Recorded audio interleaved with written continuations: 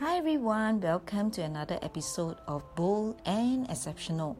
This is Angela O, and today I'm going to talk about emotion management. Let's face it, we are all human beings. We have our emotions. We have our ups and downs. But we should never allow our negative emotions to get the better of us, but instead we should focus on the job at hand.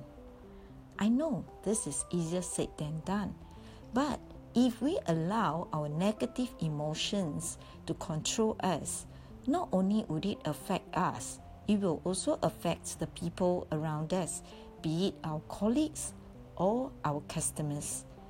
And I always believe how well we handle our emotions also shows our level of maturity and competence. People are watching. Who knows how well you handle your emotions could be the reason for your next promotion. So, the next time when you are feeling emotionally down, take control before it controls you.